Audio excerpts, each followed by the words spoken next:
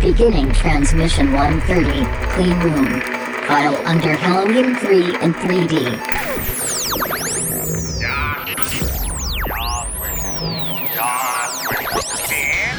Come on, you fuckers think that just because a guy reads comics he can't start some shit? I'll fucking take all you want! Welcome to this week's episode of the Funny Books and Firewater Podcast. 面白い本と歌手ポッドキャストの今週のエピソードへようこそ。 Ignore her. She drinks. Each week a motley band of comic readers / amateur bartenders attempt to pair cocktails with comic books. 毎週漫画の読者の雑多なバンドはスラッシュアマチュア入札しようと漫画とペアカクテルバーです。 All while trying to not sound like complete morons in the すべ process. ての中にしようとして音ではないような完了プロセスで低能です。 Kind of like a speakeasy kind of thing. It's kind of cool. You can find these idiots on Facebook, Twitter, Instagram, and Tumblr. Facebook、Twitter、Instagram や Tumblr にこれらのバカを検索できます。 No, what? You read too many comic books. We now join Brian, Jeremiah, Adam, and Todd. They're used to curious sights which they attribute to alcoholic delusions. They may be drinkers, Robin, but they're also human beings. I'm too sober for this shit. Here is a drinking game to play while you listen to this episode. Please drink responsibly, and don't take it too seriously. And if you don't like it, blame William. Take a drink anytime Mr. Porg decides to interject himself into the conversation.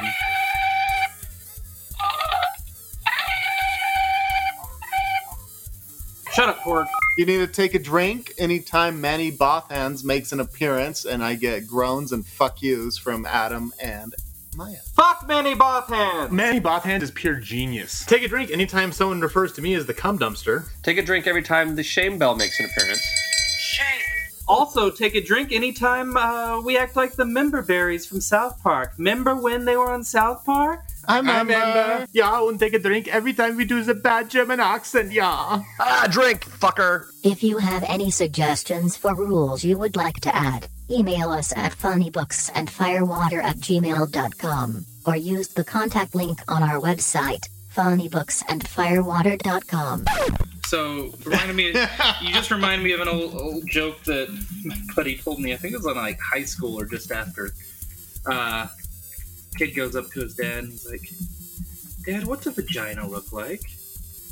And his dad goes, "Well, son, before sex, it looks like this beautiful budding flower." And the kid goes, "Well, what does it look like after sex?" And his dad goes, "Well, son, have you ever seen a bulldog eat mayonnaise?" Oh, God. There was a great Margaret Cho she did where she was talking about she got to see her a friend of hers give birth, and she was there in the hospital room, and she's like, it was just amazing because it was like, you know, she in a sense was almost God at that moment. She was creating life, and all of a sudden her pussy exploded, and I was like, oh my God, her pussy exploded. There's a nurse walking around the thing picking up pieces of her pussy and putting it in a basket. Over there just panning for pussy. Had to sew it back together. It was like Frankenpussy. Frankenpussy. Would be a great band name, actually. They're coming to Warped Tour next year. Right, yeah, because that's still a thing. That's true. It's not a thing anymore. No. Were you saying "Oh Jesus" to my drink that I said? Yes. That one's cruel. It's intense. It's actually because I looked up drinks called Possession, and it's actually, I guess, a BioShock themed drink. Oh, really? Okay. Yeah, but I went along with, fuck it, I'm using it for this. So, I sustained bodily harm because of one of you today. Oh, did you? Which one Was it my fault? I will tell you whose fault it was. So, because of my watch keeps track of my exercise points, I keep it on when I go do boxing. And so today I was boxing with my trainer, and all of a sudden my wrist vibrates, which distracts me, and I get clocked in the side of the head because I was supposed to be dodging a and what time was this? This was about 1:36 my time, so about 2:36 your time. Oh, so yeah? someone knows exactly who's calling me. Oh, was that the case? So Todd called me, distracted me, and I got hit in the side of the head. So hey, anything I can do. yeah, well, you know, so Anyway, I have I've sustained close to a concussion for you, sir. So future reference, let us know when you're going boxing so we can be sure to call you. Yeah, I need to put my phone on or my watch on do not disturb. I need to learn to do that as well. So, hey, and welcome to episode 130. Yes, indeed, it's 130 of the Funny Books and Firewater podcast. This week we are continuing on with our Halloween spooktacular. Spooky Vision. In 3D. Smell-o-vision? Yeah, volume 3 of our Halloween books. Smell-o-vision. That I just think of Maya's joke when you say that, and I don't want actually, so one of John Waters' films, I think it might have been Polyester, actually was in Smell-o-vision. Yeah, it was actually. I saw a documentary at some point in time where they talked about that. Yeah, so this week we are doing Clean Room by Gail Simone and Jonathan Davis Hurt. It is not a clean room. It is not a clean room, no. All sitting together in the clean room, we will start with one of the owners of that clean room, Mr. Adam. Hey, what's up, everyone? This is Adam. I am the reviews editor and film critic for Big Shiny Robot. Also, still figuring out what we're doing with the Bored as Hell podcast with Andy Wilson. Hi, Andy.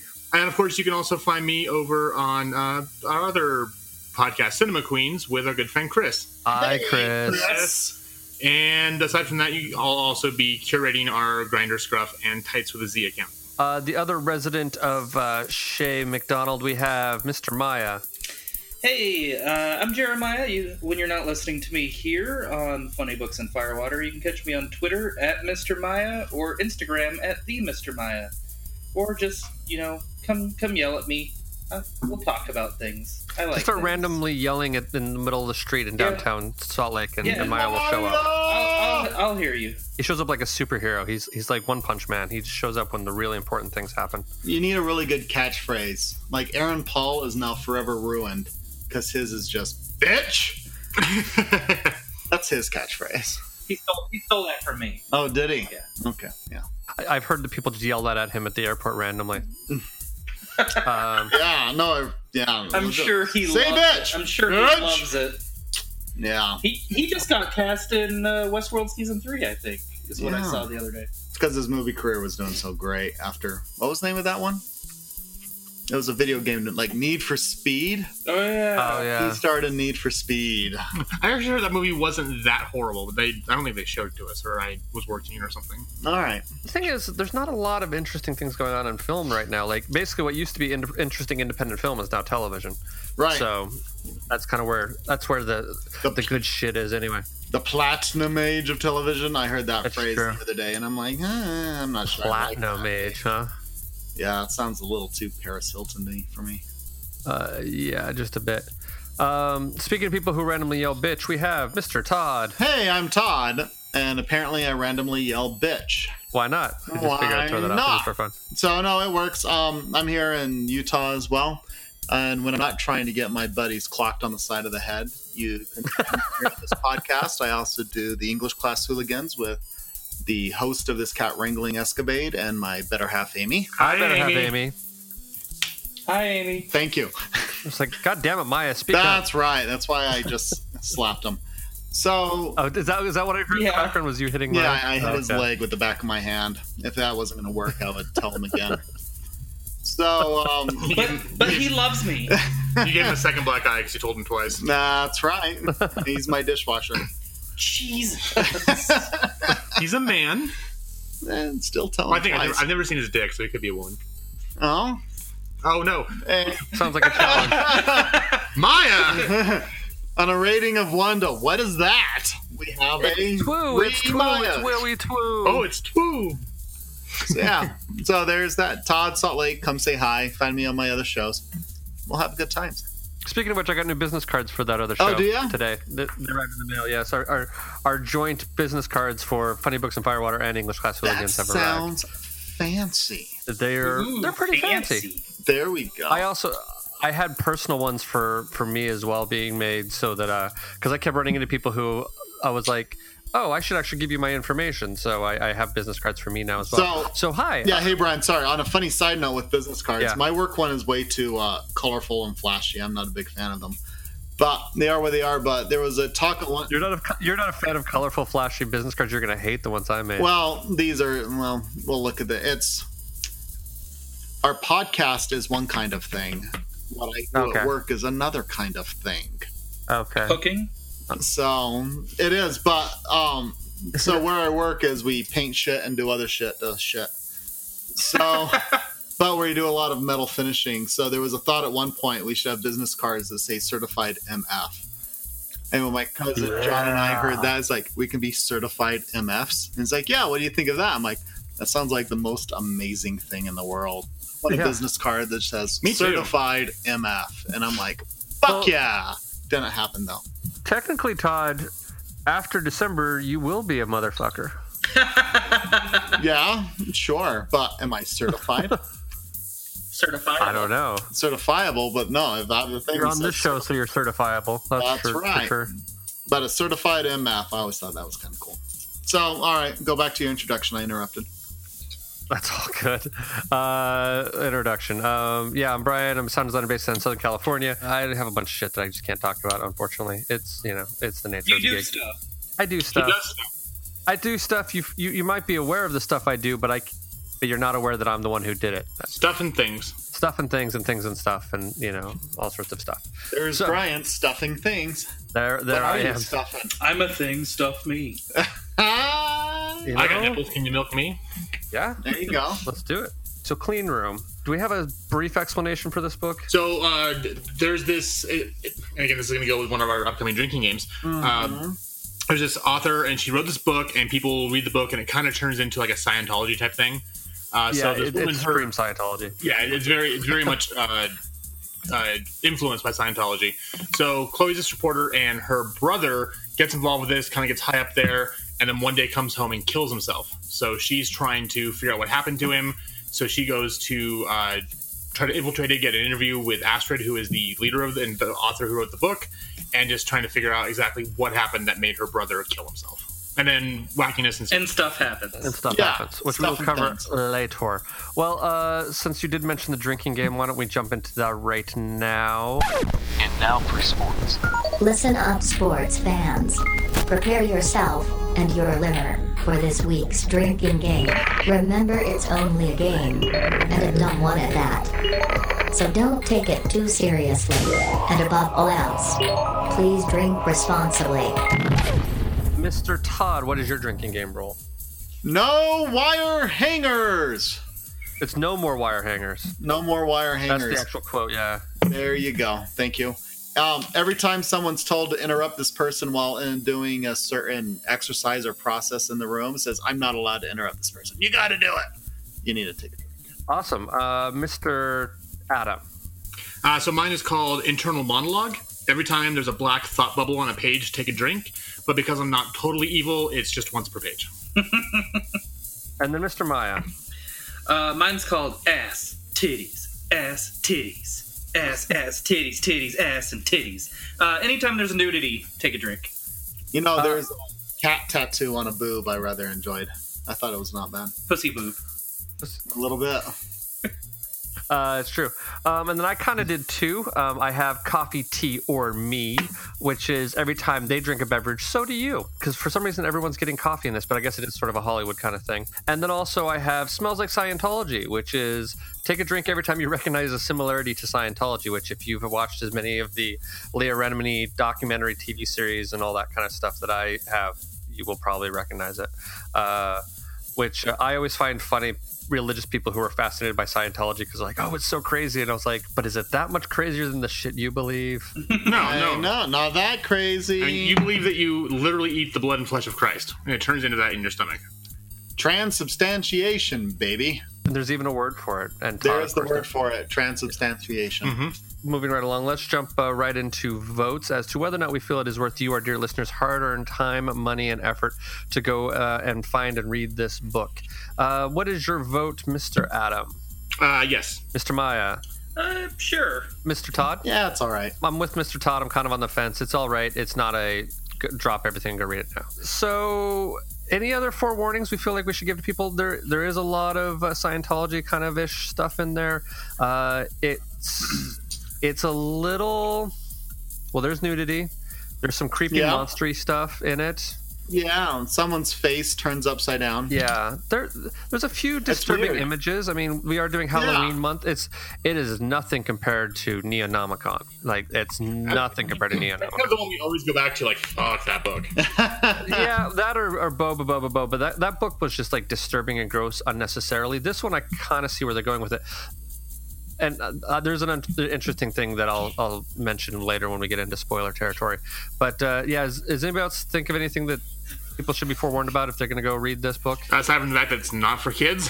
Yes. Yeah, but kids should not be listening to this show. I'm sorry. Like, if you're allowing, I'm saying if you're a parent and you've got kids who you don't leave it lying around for them to find, basically. Yeah. No. Or do. Or do, and then you won't have to give them the sex talk. So there's that. And there you And not some really bizarre kink, but And they'll ask, "What's a labia piercing?" Is that in there? Yeah. When she goes in the clean room, she has to take her labia piercing out. Have I ever told you my story about that? No. About your labia piercing? No, not my labia piercing. Have I ever told you that story? Okay. I'm all ears now. Did one get stuck in your cock ring? No. Okay. So, Ow! although I will say, I am a fan of the labia piercing because it does help with navigation. But anyway. Does it? Yes. But anyway, that's way more personal. So are you saying I should get my asshole pierced? Do you need people to have help navigating anything? No, it's wide open. It's right there. Yeah, so I don't think you need to worry there's about the Bloodhound Gang navigation method. It's like throwing a hot dog down the hallway. Yeah, exactly. No, so... I do Kegel. So Adam doesn't fart, it's just a light breeze. It's like the north wind. Yeah. Going through a valley. Jesus Christ. And I thought my story about a labia piercing was going to be the most disturbing thing on this episode, but... And every so often you suddenly hear...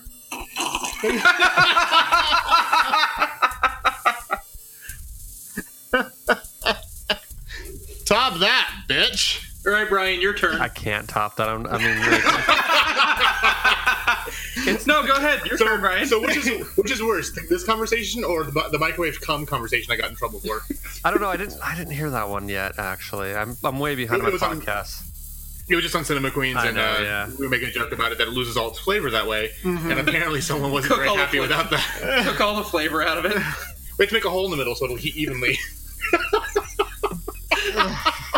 I think I saw that method on Cutthroat Kitchen. That was one of their sabotages.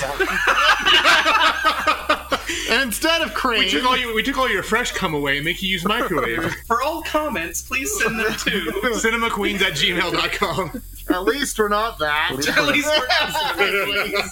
So clean room. Yes. Clean room. Unlike our talk. Are we ready to take our break? We'll take our break, and while we're on the break, I will tell you the story of the pierced labia, and I will either leave it in or I will cut it out. We'll see when. I hope you leave all the stuff we just talked about in, because that was comedy gold. That's staying in, because the nice thing about it is I think I cut out the last. Maybe I left it in the last time you mentioned why we started saying at least we're not Cinema Queens. I might have had that was the microwave cum part, yeah. Yeah, because I think I took that part out because there was other things in there that we were censoring. Like personal. Oh yeah, because it was like personal stuff. Yeah, personal factoids and things like that. Not that we don't love you and all, but we're not real celebrities or real famous people. So I'm sure you're all lovely people, but we don't want you stalking us. Maybe Adam does, but the rest of us are. I already have a stalker. I don't need another one. That's true. Yeah. You live with yours. Aww. I met my stalker and he was really nice. Is that Maya? Maya, are you the stalker? Yeah. Okay. I am. I thought you were stalking me, Maya. I am. I've seen Skin Suit like 3 times in the last 2 weeks. It's been really creepy. Yeah, no, we saw him at a screening. We saw him like at Smith's the other day. I haven't seen him in months, and then I think we saw him like at FYE or something. But no, we were at Smith's, and I was like, fuck, it's Skin Suit over in the produce aisle, and I need onions. Skin Suit in the produce aisle. Well, price check on Skin Suit. Price check on Skin Suit. Condoms, Rose. Condoms. Our gay audience will get that one. So. Okay. Well, that one was for you, gay audience. Congratulations. Because there's a scene afterwards where the guy gets on the thing and goes, we need a place of condoms. Never mind. Okay. A little bit. So this is the point in time where we take a little bit of a break. We allow you to go read the book. I try to get these cats herded back into a central pen, and we try to continue on with the show.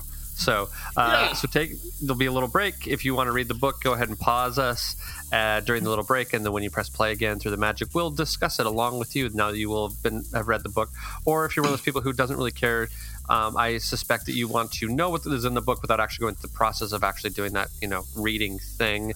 And so we take the bullet for you, and then you can sit there and act like you've read all these comics that we've actually gone to the trouble of doing it. If that's your thing, that's cool too. Keep on playing, and we'll see you on the flip side. If you have yet to read this week's book and would like to read it now, press pause. Go ahead. We'll wait. Hi, everybody. This is Matt. And I'm Trevor. We're the co-hosts of the Nighthawks podcast, a movie podcast for people who like to stay up late. We've just joined the Hello Sweetie Podcast Network, expanding our podcast empire and bringing the world to its knees. Take a seat in the Nighthawks diner with us. We're going to talk to you about movies. We've got new movies, old movies, movies we love, movies nobody loves. You can find us on Stitcher, iTunes, and at nighthawkspodcast.com. Hey, that was pretty good. Do you think they'll listen? The good ones always do. Hey, I'm just saying. I hate you all. That cold breeze will never be the same again. True. Well, now I'm just imagining sagebrush just sort of blowing across your apartment every time Adam farts. Tumbleweeds. Those are my pubes. Oh, is that what it is? Yeah. At least we're not cinema queens. So, gross. Okay, so, Mr. Fart in the Wind, or Farting Wind. Is that your... yes. Your, that's my, it's my Native American name. American Farting Wind. Would you like... Let's offend everyone today. Farting Wind. Apparently that's what we're in the mood for right now. I had an Asian joke, but I decided not to say it, so... we appreciate that. Would you like to give us a quick summary as to the actual plot of this book and spoil the shit out of it? Yeah, so, like Chloe... Well, it starts out that there's this little girl, I think they're in Russia, is it like that? Yeah, I don't remember what city they were in, but she gets... This car comes and, runs over her, and then the guy in the car is like, oh, we got to make sure we did it right, and so backs over her again, and she ends up in the hospital. Mm-hmm. Kind of all we're told about that, and then... now the story is that this woman Chloe, she's trying to figure out what happened because her brother got involved in this cult thing, came home and killed himself. So she's trying to infiltrate the place to kind of get, find out what's going on. And at the very beginning, she goes to kill herself. I think it was because she was depressed because of her brother. She takes sleeping pills. She goes in the water to drown herself. She sees this weird vision, wakes up in the hospital because these people found her and brought her back. Brought her to the hospital. But now because of this, when she's at the what's the name of the society? Oh crap! I just don't have my iPad with me, so. A PS, by the way, while we're looking this up, it doesn't say Russia specifically, but it's sort of like somewhat of a European country, and they're not speaking English. They don't even say what language it is, so they could be German. It could be, somewhere else. But it seems the architecture seems very sort of like it's like Eastern Europe, that kind of Eastern Europe something or other.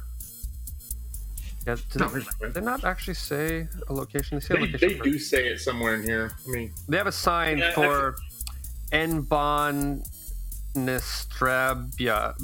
The pronunciation.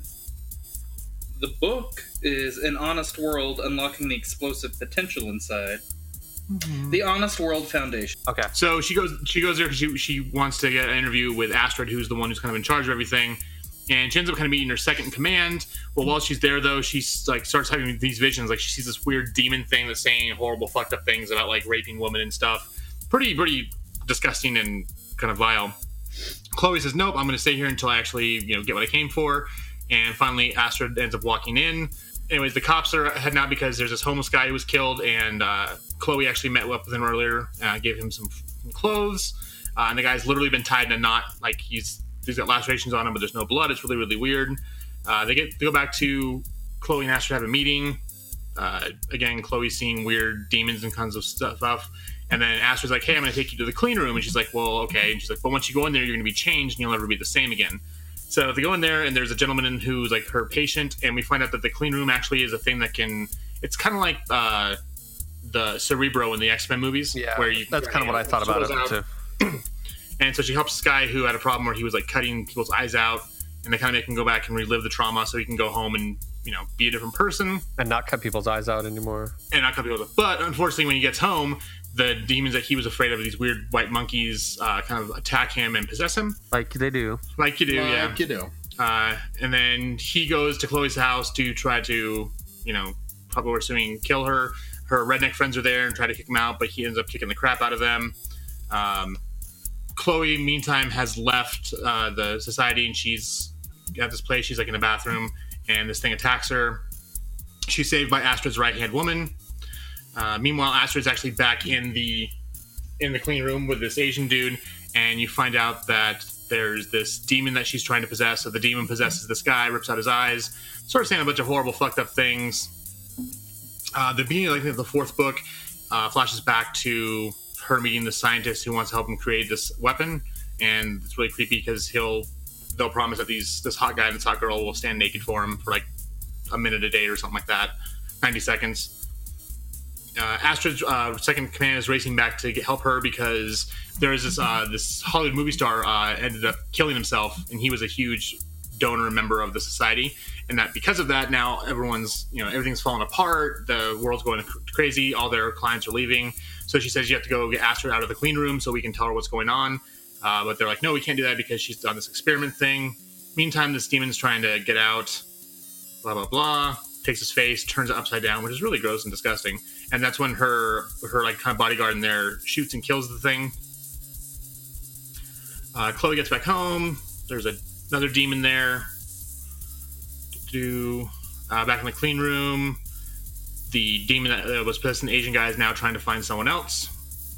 There's a bunch of nudity. This weird creature, the demon thing, was awful. Now it's just trying to find a host, so it possesses the guy who got twisted into knots. Back in the clean room, the bodyguard gets possessed by the demon, and so we find out that Astrid has this thing in place that she can say a certain word, and then it'll switch back to a scenario from one of her lieutenants' lives, and actually is like a kill switch on them, so that they'll come back to their senses. We find out there's this guy called the Surgeon who's now coming to do horrible things to Chloe, presumably kill her. We also find out exactly why her brother shot and killed himself. Surgeon shows up. We find out that actually was the doctor who took care of Chloe when she was trying to kill herself. She comes in, she attacks, tries to kill him. He put knives to his head, doesn't kill him, so obviously he's like a demon of some sort. And then Astrid threatens that, so apparently the thing is that there's, whether they're demons, whether they're evil angels, whatever, but they're incarcerated at is this place up in the solar system above the Earth. And so Astrid tells the surgeon that if he doesn't leave, that they are going to blow it up. So he leaves. And then Chloe meets up with Astrid, and they kind of looks like they joined forces to basically fight off these evil demons, whatever they are, which is pretty much what Astrid's whole society is about, was trying to save Earth from these evil demons. Also known as Thetans. Scientology. Yeah. Yeah, Thetans, yeah. Yeah. The Scientologists. Yes. So the Scientology, so obviously I'm not the only one who saw the Scientology connection to it, or was it because I'd mentioned it in a previous episode that there was a lot of Scientology? Oh, no, it was like, I don't immediately Scientology. And I don't even know, like, I'm not even that familiar with much about Scientology, but even I, like, picked up on, like, this is similar. Well, yeah, I mean, there's the whole Hollywood, celebrity connection, and there's the whole author writes a book, and then the book becomes a religion, and then there's, the science fiction sort of thing, and then there's you go up different levels, and they call you different names like pre-emotes instead of like people who are like psychic and stuff. Hers was based off of like chess pieces, wasn't it? Like rooks and queens and so basically, if you were a rook, you were a really important player. Early lieutenants were known as rooks. So I mean, so there's that connection. The thing I also had just noticed, and I was going to see if anybody else noticed this. I thought it was just interesting that there is so much nudity, especially female nudity, in a book written by a woman, and you would almost think that would be not the case. But like this has, I just thought that was really kind of interesting. I don't know if it's just, for the most part, the nudity wasn't meant to be pornographic. No, it's true, and it's not necessarily sexual to a certain extent. I mean, it's manipulative, but it's manipulative. Yeah. It's kind of like the nudity in Westworld. I've only seen a couple episodes, but there is nudity in that, and it's very clinical and detached. Yeah, it was never used to titillate the audience. It was more there to serve a purpose. Titillate. Ass titties. Ass titties. A little bit. Okay, Todd. Well, what are your thoughts? What's interesting going through it is with the artwork and stuff going on, there was definitely gruesome. I mean, you've got this whole sequence where the guy's like, here, let me rearrange my face. And then all of a sudden, peeking through the eyeball slots, you can see the smile and whatnot. And his tongue. Yeah. That was gross. And watching it move and just, I was putting a mental soundtrack. and sound effects into my brain. Okay. While that was going on. Was your mental soundtrack Yakety Sax? You know, I can play that song. Oh, that's right. You used to play saxophone. Do you still have a saxophone? I used to. Yeah, I've got like 5 of them. Haven't touched them in 20 years. Now he just plays the saxophone. No, he plays the skin flute. Damn it, that was going to be my joke. Beat you to it, sucker. Drink, fucker. So you've got that going on, and the art was pretty good. And even, so you've got the nudity and whatnot. I even like the little bits where she's got the bleached hair or just the gray spot in her hair. I used to have a blonde streak like that back in the day. You know, when you were in 8th grade and you had the slide. My long hippie hair that I had in 8th grade. I don't know if I ever grew it longer than that. I always wanted to, but I never really grew it longer than that. I refer to that as your denim phase of life. Yeah, sort of. That was like well, the denim phase was a little before, a little after. I don't remember which, but like, I guess for me, all the photos, like, because at the time it was, at least in Utah, it was trendy to wear a denim shirt with denim jeans. Like, it was like a sort of a 90s sort of thing of like all fucking denim. And otherwise known as a Canadian tuxedo. Yeah, pretty much. And then, of course, those braided belts, those weaved leather belts things. So, of course, I had one of those as well. That was a little bit too long, and then you would do like a little knot on it and tip it. Like, yeah, I did all that shit. Well, you know what Super Mario's favorite fabric is, right? What is that? Denim, denim, denim. Get out. Denim, denim. No, I like that joke. That's a joke you can tell your mother. That's cute. That's a joke you can tell your mother. That's the cleanest joke we've ever done on this show. Maybe. Probably. Your mother should not listen to this episode. My mom doesn't listen to this show at all. She disowned me. Good, because don't tell her what station our podcast is on. No, she's actually a really big fan of Hooligans. Actually, 74.2. My mom harasses me when Hooligans hasn't come out for a while. She's like, "There hasn't been a new episode in a while." I'm like, "I'm working on it, Mom. I'm working on it." It's like when Grandma calls you and she's like, "What channel is the Netflix on?" Yeah. I used to work doing customer support for a streaming service, and we get phone calls asking what channel that we were on. We're on the button. Just push the button. So, back to the book. It's interesting. So you've got these different characters. You've got a journalist that no longer gives a fuck about everything else in her life. Not a single fuck. So she's going in, it's like, oh, we will make your life difficult. And she just doesn't care. And so she's going to try to expose. And, you know, a lot of the characters there. You have even the kindly old doctor that turns out to be this weird possessed kind of dude. And she's going through, and there really is devils and demons and everything else going on. So all the ingredients are there. It's fairly well crafted, but I'm not sure. It seems a bit forced. At the end of the day, yeah, it just feels like it feels forced. I agree with that. Like, for me, I feel like I didn't love it, but I have a really hard time pointing to the flaw that made me fall out of it. When you're in that same mindset. So, I mean, like, I didn't hate it, but I didn't hate it, and there's a lot of technically there's a lot of good things. I think the art is really good. I think the writing has some interesting things to say. There's just something about it that doesn't make me go, oh, you absolutely have to read this. And I guess for me, I'm still willing to maybe give the second book a try, because to be honest with you, we didn't like the first book of Animal Man, and I read the second trade just to sort of give it a shot, and the second trade I liked significantly more. Okay. And right now this is 3 books. I looked it up on Comixology, and the description for Volume 3, which came out in 2017, says the end of Season 1. So I'm assuming that it kind of wraps up but leaves it open to more if Gail Simone wanted to go back and do more for Vertigo. Gotcha. Right.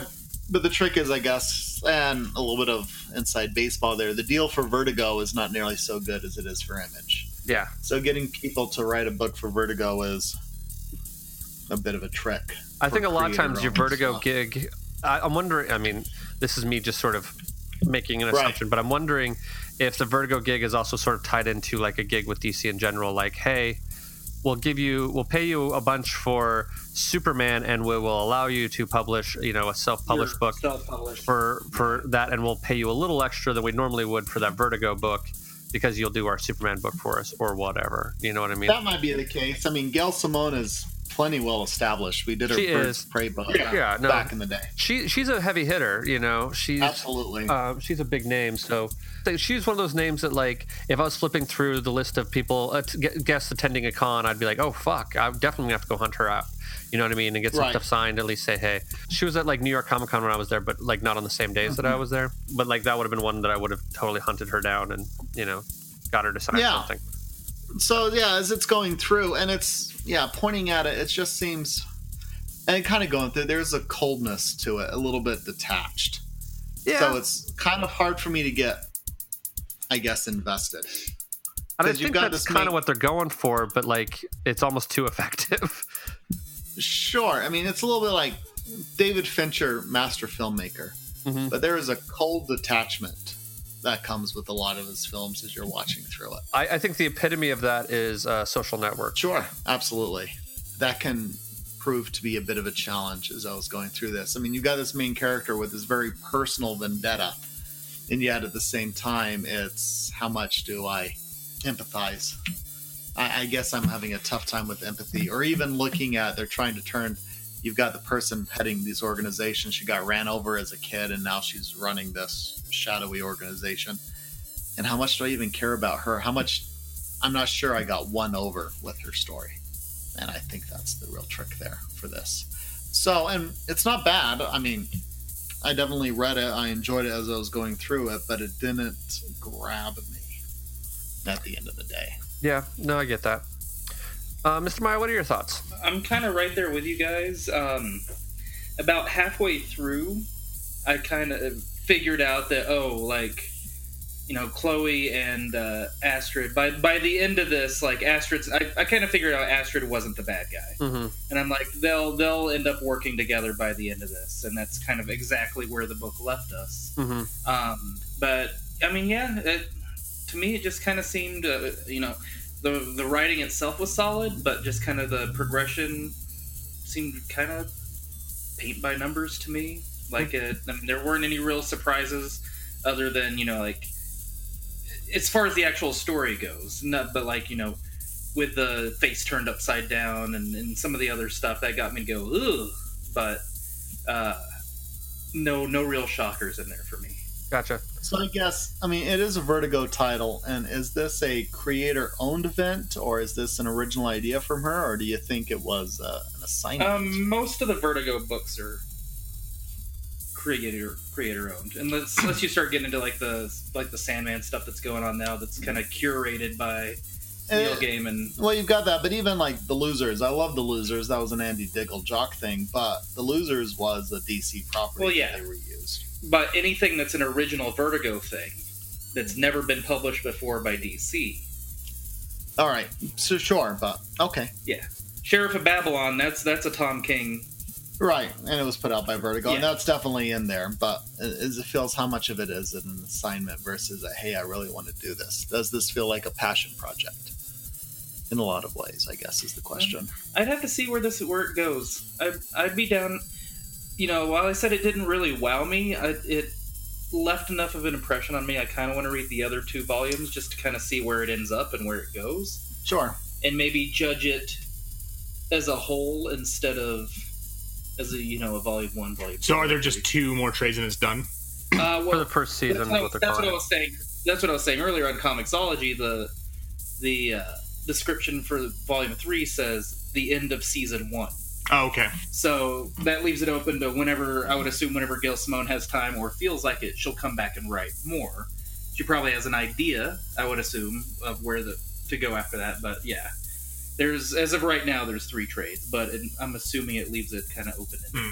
Adam, what is your thoughts? So I think I'm kind of in the minority here. I actually really, really enjoyed it. I'm not going to say it was a perfect book by any means, but as Todd and Maya said, it was that you kind of saw the twist coming. You kind of knew it was going to end. For me, it was kind of more of a thing of it's not so much the destination as much as the journey. And it was an interesting way to get there. It was gross. It was kind of over the top, but I had a lot of fun with that. Maybe when I first started, I didn't. I was kind of like, this is okay, whatever. And then as she kind of started getting into the society, meeting Astrid, seeing what the clean room really was, it kind of got its hooks in me, and I was really excited to see where it went and kind of how it got there. it's definitely a perfect book for the month of October because there's like some gross stuff in there. I mean, aside from just the guy turning his face upside down when she can see the demons and hearing the horrible shit they're saying, there's a lot of fucked up stuff in there, and it kind of almost felt like, I don't know if it was just me because we just started watching because as we record this, we just are 1 week into the new American Horror Story. It kind of felt like part of a season of that, like the first episode or so that was kind of introducing you to the story where it was going to go. So it really had that vibe to it, and just because as of right now, I'm really on the fence about how I feel about the new American Horror Story. Maybe this kind of helps scratch that itch of what I was hoping that would do. So well, and I think similar to that new American Horror Story. Like, I'm not in love with this particular volume of the book, but I'm interested enough to give it another, a volume 2 try to see if it pays off. You know what I mean? Like, yeah, me too. And so that's kind of where I'm at. And I think Adam, I mean, not to speak for Maya and Todd, but I kind of get the vibe that they're kind of in a similar place of like, this feels cold and a little disconnected, and like, technically it's well done, but there's just something about it that doesn't totally sing, but maybe that's something of like it's establishing this distant world and then it really starts to kick ass in volume 2 and volume 3 kind of thing.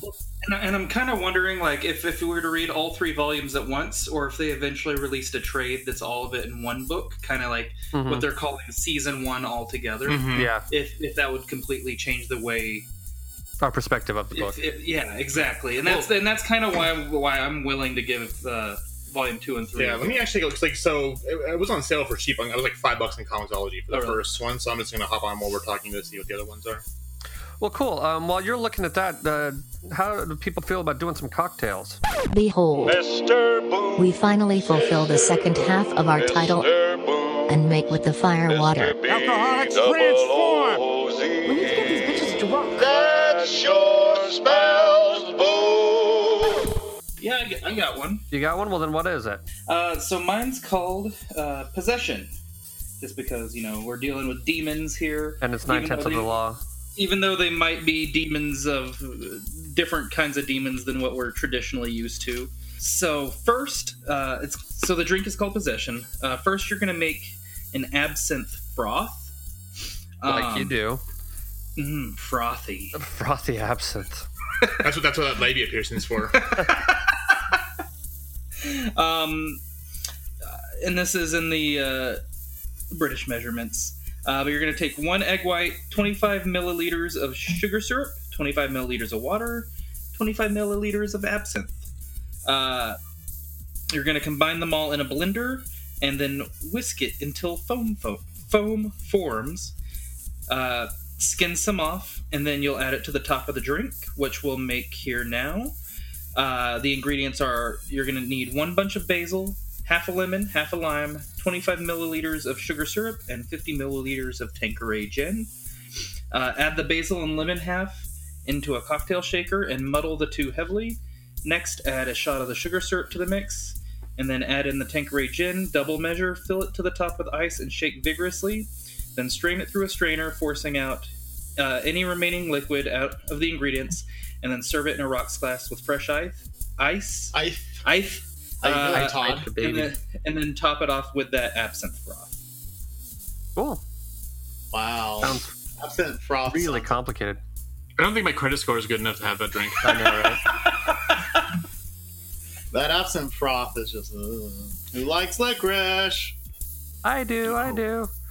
Well, Mr. Todd, what is your cocktail? He does. Well, going through this is once you have a possession, the best way to get rid of a possession is with a good... I was going to say. or penicillin. Oh. So my drink is the penicillin. Okay. So it's a Scotch, it's a whiskey mixed drink. So what this is, it's 2 ounces of a Famous Grouse blended Scotch. You've got 1 ounce of fresh lemon juice, 1 ounce of ginger honey syrup. So you want to add those all together in a shaker. You shake the shit out of it, put it in a rocks glass. And then after you've done that, strain, and you want to float some Laphroaig, I can't. Oh, that's a whiskey. Yeah, it's a whiskey. It's an Irish whiskey. Yeah. Right. You want to float that Scotch sitting on top of it. So you have the initial mixture at the bottom, and then you've got of Scotch and lemon juice and ginger, and then this other blended Scotch sitting right on top. Can you send that to me so I spell the name of that scotch correctly? Because I'll fuck it up. Well, I can't even say it right. So I know, but I've read it. Reasonable. Yeah, but if you could send that to me so I can copy and paste it, because I will fuck it up. I can absolutely do that for you. Cool. I will jump in with my cocktail. Mine is called Malice in Hollywood, which actually it's Malice in Hollywood #1. It's 1.5 ounces of Jim Beam black bourbon, 1/2 ounce of apricot brandy, and you garnish with a lemon twist. You add both ingredients into a shaker and fill with ice. Shake and strain into a chilled cocktail glass or tall shot glass. Twist and swat a thin cut lemon peel over the top, and that is it. Pretty simple. Nothing compared to Mr. Maya's. Very, very similar. That possession is something else. Yeah. So usually it's Brian with the fancy fucking drinks. I know. I kind of want to mix it up, but then I need all you guys to come over just to drink it. I'm not sure I will. Yeah. Mr. Adam, what is your cocktail? Yeah, so mine's called the Astrid. I kind of went with something that was kind of fancy that she would like, but easy to make. Yeah. So you take 5 to 6 cucumber slices. You muddle those in a shaker. Then you're going to add in 1/2 ounce of fresh squeezed lime juice, 1.5 ounce of gin, and 1/2 ounce of elderflower liqueur. You shake the shit out of that. You strain into a cocktail glass. You fill with ice, and then top with either 7-Up or Diet 7-Up. Okay. That does have a very clean sound very clean sound to it, and it's the gin will absorb the cucumber flavor. Right. And cucumber is kind of the in flavor right now. So it is again. So my wife is starting to buy cucumber scented cleaning supplies. Oh really? So, yeah, it goes in and out of favor. So it goes like lemon, then orange, then cucumber, then back to lemon and orange and cucumber. It's just kind of on that rotation. So she was really excited that I was able to. The soap you have at your house, the one that smells like the Monaco. Right. I went to Bath and Body Works and they actually had it in stock. So I told her last time we were there, and she was very excited. She is. We went and got some nice. The other day because we visited Gateway for there's a swap meet thing that goes on. The Urban Arts Fest? Yeah. Does Kat still do that? She does. She hasn't done a lot recently because she had Comic-Con and everything else, but she's doing that. I think there's like 2 more recent farmers market or something. I think so. You can get my knife sharpened. Yeah. That'd be a good thing for you to do. Yeah. I'm just trying to figure out how we carry it down there because you really can't just walk around the park with a knife. Is it just one? It's a butcher knife, yeah. Honestly, take it in a towel and just wrap it up in the towel so you unroll the towel. Is it one of the ones with the case that you have? Or no, it's the nice one I got that because Carrie gave me that gift card. Yeah, I'd say lightweight. Todd said wrap it up in a towel and then you're put it just in like a walking around backpack or with the something. towel. That makes sense, yeah. So, stabby. There's always like tons of cops on there because obviously there's a lot of right nefarious dealings in Pioneer Park, even when there is farmers market. So you don't want to be like walking around like Michael Myers with a fucking kitchen knife. Or you could. Do I? You're just cosplaying. I'm so excited for that fucking movie. It looks so good. How was Predator, by the way? Oh really? Yeah. It's too bad. So it's a quick thing is I love Shane Black. I've loved all his movies like Kiss Kiss Bang Bang and The Nice Guys and everything else. Is it a Christmas movie? No, Halloween movie. That's why it sucks. Yeah. Where's the Christmas? Iron Man 3 or Tony Stark 1, however you want to say it. And the thing is, he's known for having really good scripts. And for the way I summed it up was, it was like he went to like some frat boy party back in college and asked a bunch of drunk, horny college dudes what they wanted in a Predator movie, and then made that movie because it was dumb as hell. The jokes were forced, and I mean the special effects were cool. They did a lot of really good practical effects, which I do appreciate, but it was just a really bad script. So, Shane can't win them all. Nah, The Nice Guys was brilliant. Go see The Nice Guys instead, because that thing was so underappreciated. The original Predator just came out in 4K, so just get that home and drink some beer and enjoy that. Before McTiernan went into prison. It's true. You're one ugly motherfucker. That's right. So, on that side story, I went and my dad and a rare blue moon went out to see a movie together. He's like, what do you want to go see? And I'm like, oh, Shane Black, let's go see The Nice Guys. Yeah, fantastic. It's a wonderful movie. However, The Nice Guys takes place in LA during the 70s, and the porn scene is among it. And my conservative father thought it was funny, but felt like he couldn't laugh because it was going against. So he's like, I'm not quite sure if this is really funny or not. Was he covering his eyes? A little bit. But Ryan Gosling's character, because his daughter was like, Dad, there's whores and stuff going on. He's like, don't say and stuff, just say there's whores here. I love that line. Yeah, it's great. The Nice Guys is a fantastic movie. There's the running gag of Ryan Gosling getting punched in the nose like every 5 minutes. Yeah, and falling. Yeah. Yes, it was great. Go see The Nice Guys instead of Predator. That's too bad. Well, cool. Does anybody else have anything they want to add before we do some final grades and put a fork in the sucker? I think I've said what I wanted to. Yeah. Okay. Jamie, school is never a waste of time. Since we have 15 minutes until recess, please put down your pencils and stare at the front of the room. It's report card time. It's report card time. It's report card time.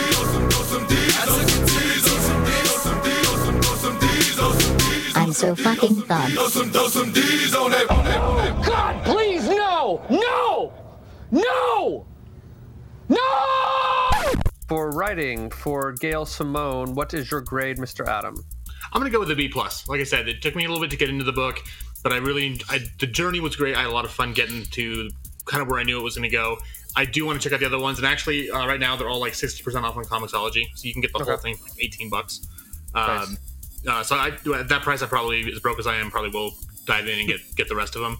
But no, it was a lot of fun, and I kind of like the fact that, Gail Simone as a female writer, can kind of have some over-the-top sexual stuff in there that you wouldn't, people think, oh, it's a woman, she can't write like that. Well, no, she's allowed to write however she wants, and just kind of shows that she can do a book that has mature themes and does a great job at it. For me, it wasn't a thing of she can't write like that. I just thought it was interesting that she did something that I don't see very many male authors being able to pull off.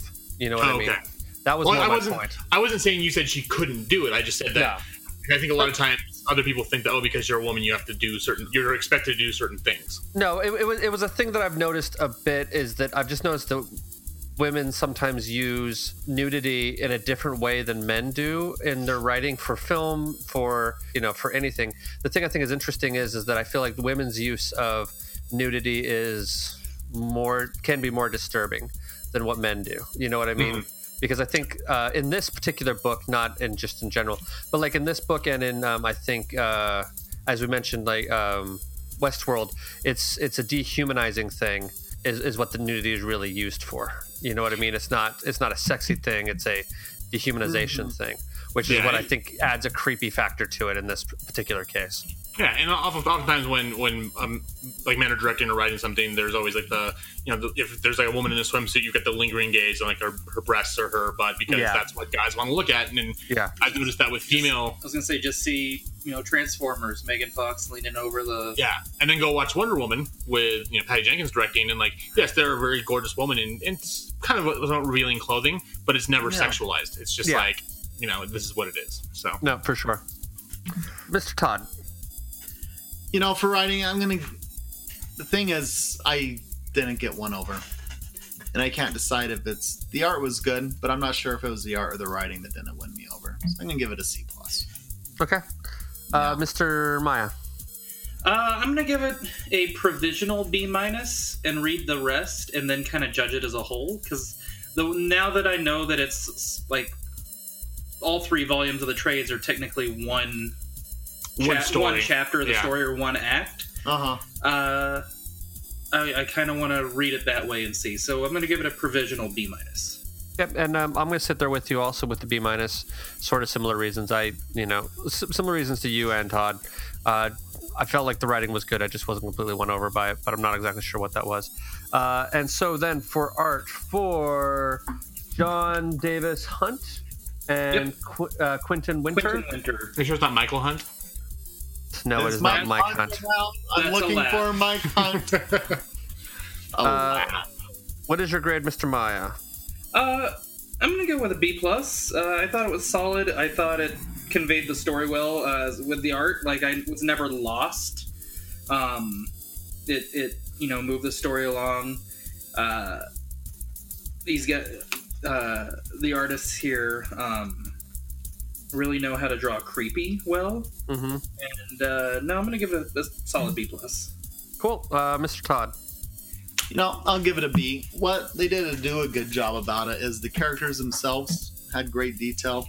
And they balanced back and forth between detailed backgrounds and very vague backgrounds, depending on the situation. And I think they did that to great effect and balance. Sometimes it's like, oh, they were rushing here, so let's skip the background.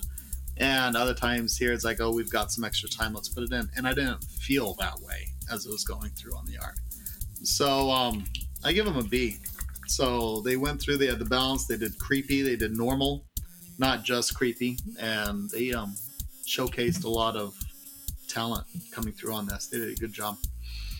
Cool. So, and they also, like, with their positioning and the figures, it wasn't a lot of repeated just like headshots or lower things. I mean, they were all there, but it's like the camera was down from below, then it was from above, you had your close-ups and your pull-out. So, I mean, it was a very well executed and thought out layout and drawing. So yeah, give it a B. Cool. Mr. Adam. I'm gonna go with a B+ as well. I like the art in it. I thought it was, they did a really great job of showing really disturbing images. Like, I don't think I'll ever forget the picture of the guy turning his face upside down. Right. No matter how long I live. That seems to be the one thing that we keep coming back to. So that's how much. Basically, it's this book's Manny Bothan's moment. Yeah, a little bit, but not awful. But yeah, no, actually, really awful. Well, no, it just in a different way. Yeah, I enjoyed every page. It kind of reminded me, again, I don't know what it is, but the last couple of books remind me of Crossed a bit, like the way the art's gone through, and so sure, I can see that. So it kind of reminded me of that, and that was actually one of my, as fucked up as it is, one of my favorite horror comics. So anything that makes me think of at least the first graphic novel of Crossed, I'll always put a point in its favor. And it drawn by Jason Burrows, who also did your favorite. Yeah. Fuck that. And I will also go with a B. I don't have anything else to add to that. So for overall grade, what say you, Mr. Todd? It's that C+. And the thing of it is I'm not rushing to go get the next one. I'm going to wait for you guys, and you're going to have to convince me. Okay. To go ahead and read more. So, and the thing of it is, I can't point at anything and say this is bad or this wasn't done well. But just something didn't sit. Something didn't sit right. It didn't bake right. And I'm not quite sure. I can't tell you why it's not quite right, but I can tell you it isn't there. Okay. Mr. Adam. So I'm going to go with a B. I know I gave a B+ for those two things, but like the other two said, it was like I had fun with it, but as far as in the end, it coalesced into finally the story I want. That's going to take off in the next two chapters. But there wasn't much closure. And I think if it would have had that closure, I would have given it a little bit higher. But that being said, I do want to go read the next two. So it did its job of being a prologue for a greater story. I'm kind of interested to see. Obviously there's demons in this thing. How many demons are there? There's this this place of being incarcerated. How they get there? Where is it exactly? If you can blow up the place, does it mean they're really spirits or what kind of thing? So there's lots of really good dangling threads that I want to see kind of where they go. But it would have been nice to have a little bit more closure at the end of this one. Okay, Mr. Maya. I'm at a B as well.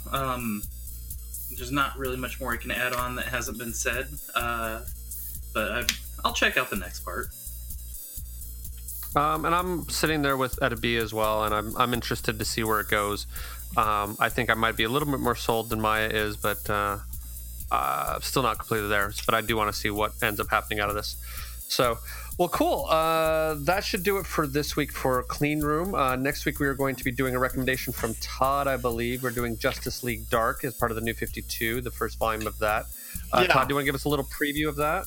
Yeah, it's the magic side of the DC world getting together to stop a witch.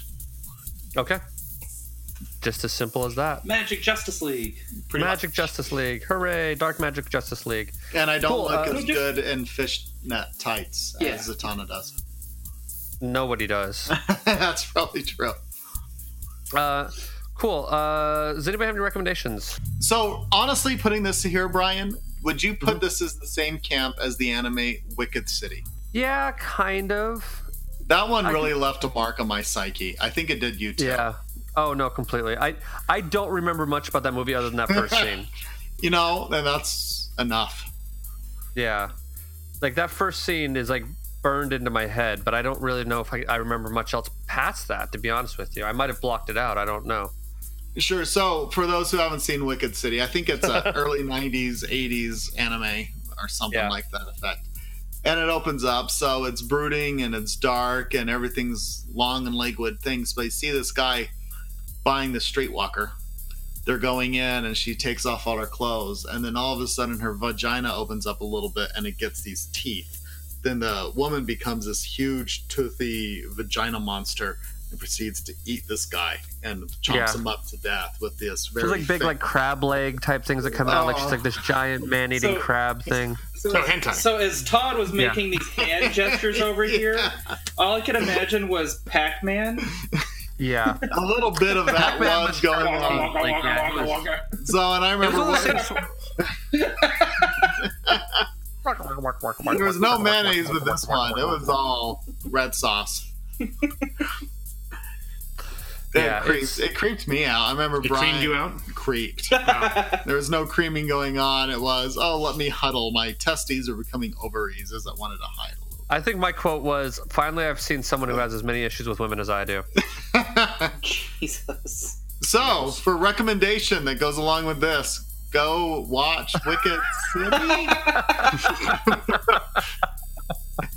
I recommend. You don't sound too sure. Yeah, I know, right? I might need to pull that out. I've still got it somewhere. I should pull that out and watch it and go, what do I think of it now?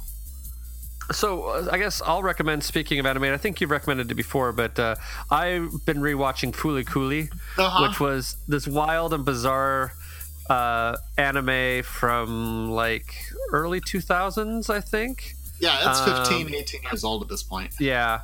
And I remember watching it when Todd first showed it to me and I wasn't completely sure what was going on. Now watching it older, I have a very distinct theory as to what I think is actually going on. And I would like to sit down and overanalyze it with Todd. So I want Todd to rewatch it. So that's why I'm recommending it. Because I want to see podcast.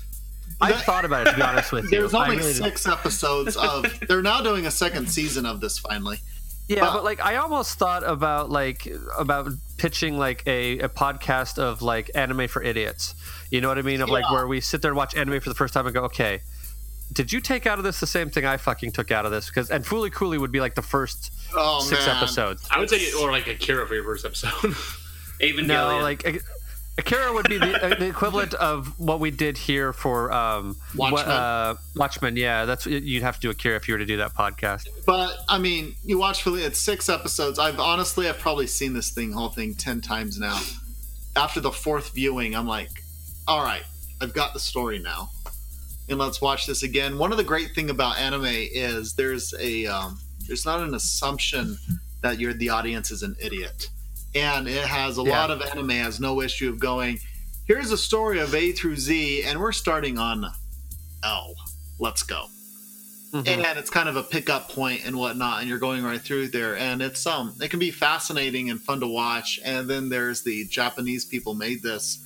And so my frame of reference for many of their things that they're probably assuming just isn't there. I always find truly fascinating their view on Christianity, on how that gets incorporated in and whatnot. So it's a lot of fun. It would, I wouldn't mind doing one on Fooly Cooly and going through that, because that thing is bizarre, and it's in all the right ways. It's bizarre. So yeah, we'll talk after. Okay. Because as if I need another podcast, but whatever. Yeah, sure. Or is it, that could be kind of event based. We'll think about it. We'll discuss. I have ideas. Cool. Mr. Meyer, do you have any recommendations? I do. As we record this, it just launched this last week, but as you're listening to this, you'll be in the future. The DC Universe app. I just launched this last week, and it's pretty cool. Been reading comics on the big TV here. It's got a pretty good selection of stuff from, live-action TV shows to movies to animated TV shows and the animated features. It's got a whole bunch of specials and like behind the scenes stuff. As we record this, since we're in the past, the first original series Titans hasn't launched yet, but after this episode comes out, it will have launched. So I'm sure we will at least mention it on a future episode. It's either going to be a glorious mess or fantastic in a weird sort of way. Either way, I'm gonna watch it. I mean, this was the trailer that said "fuck Batman." Yeah, fuck him. That's right. Okay. Cool. And Mr. Adam, do you have a recommendation? Yeah, so this is kind of random. I went through and I actually got rid of a bunch of my old board games because I wasn't playing them, and I figured it'd make some money. And there was one I had that I hadn't touched in forever called Talisman, which is kind of like a dungeon crawl type game. But I, busted it out. Clark and I played it, and we actually had fun. And so we went to go look and see, because there was like a ton of expansions for it. It was by Fantasy Flight Games, and they lost the rights. So it's been out of print for like 2 years. But we happened to go to a game store and find 4 of the random expansions. So right before we recorded, actually, we broke it out, taught Maya how to play. And we were like 2.5 hours, would you say we were playing that? Yeah, and we probably weren't even close to done. Yeah. Well, I was close to done, but then I died 3 steps before the final game. But no, it was... Get good, scrub. Yeah, shut up. Bitch. If you would have stolen my fucking followers, I would have won. No, it's a really interesting game. Basically, you travel around the board and you draw cards for encounters. But what happens is that as you go through, the game changes based on creatures you do or don't beat, or like wandering merchants you find.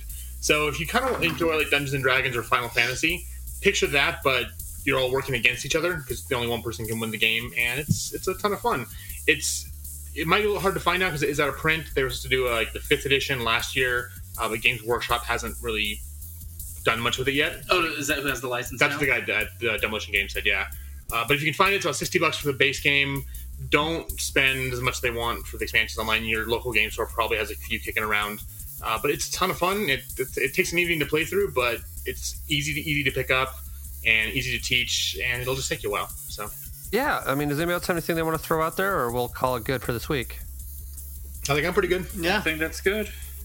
Awesome. Well, thank you so much for joining us this week. Next week, we'll be back with Justice League Dark. And then following that, we will have Plastic, which we got an interview, I think we mentioned last week, but we got an interview with the writer, Doug Wagner, who was very kind and took some time with us. So we have that interview within that episode as well. So that will be the week after that. And then we'll finish up our Halloween month with Jughead the Hunger.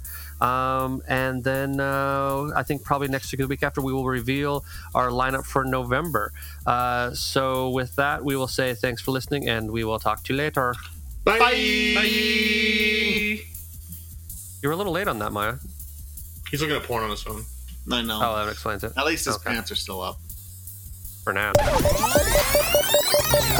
that happened. Thank you for joining us for this week's episode. This band of knuckleheads will be back next week with a new episode.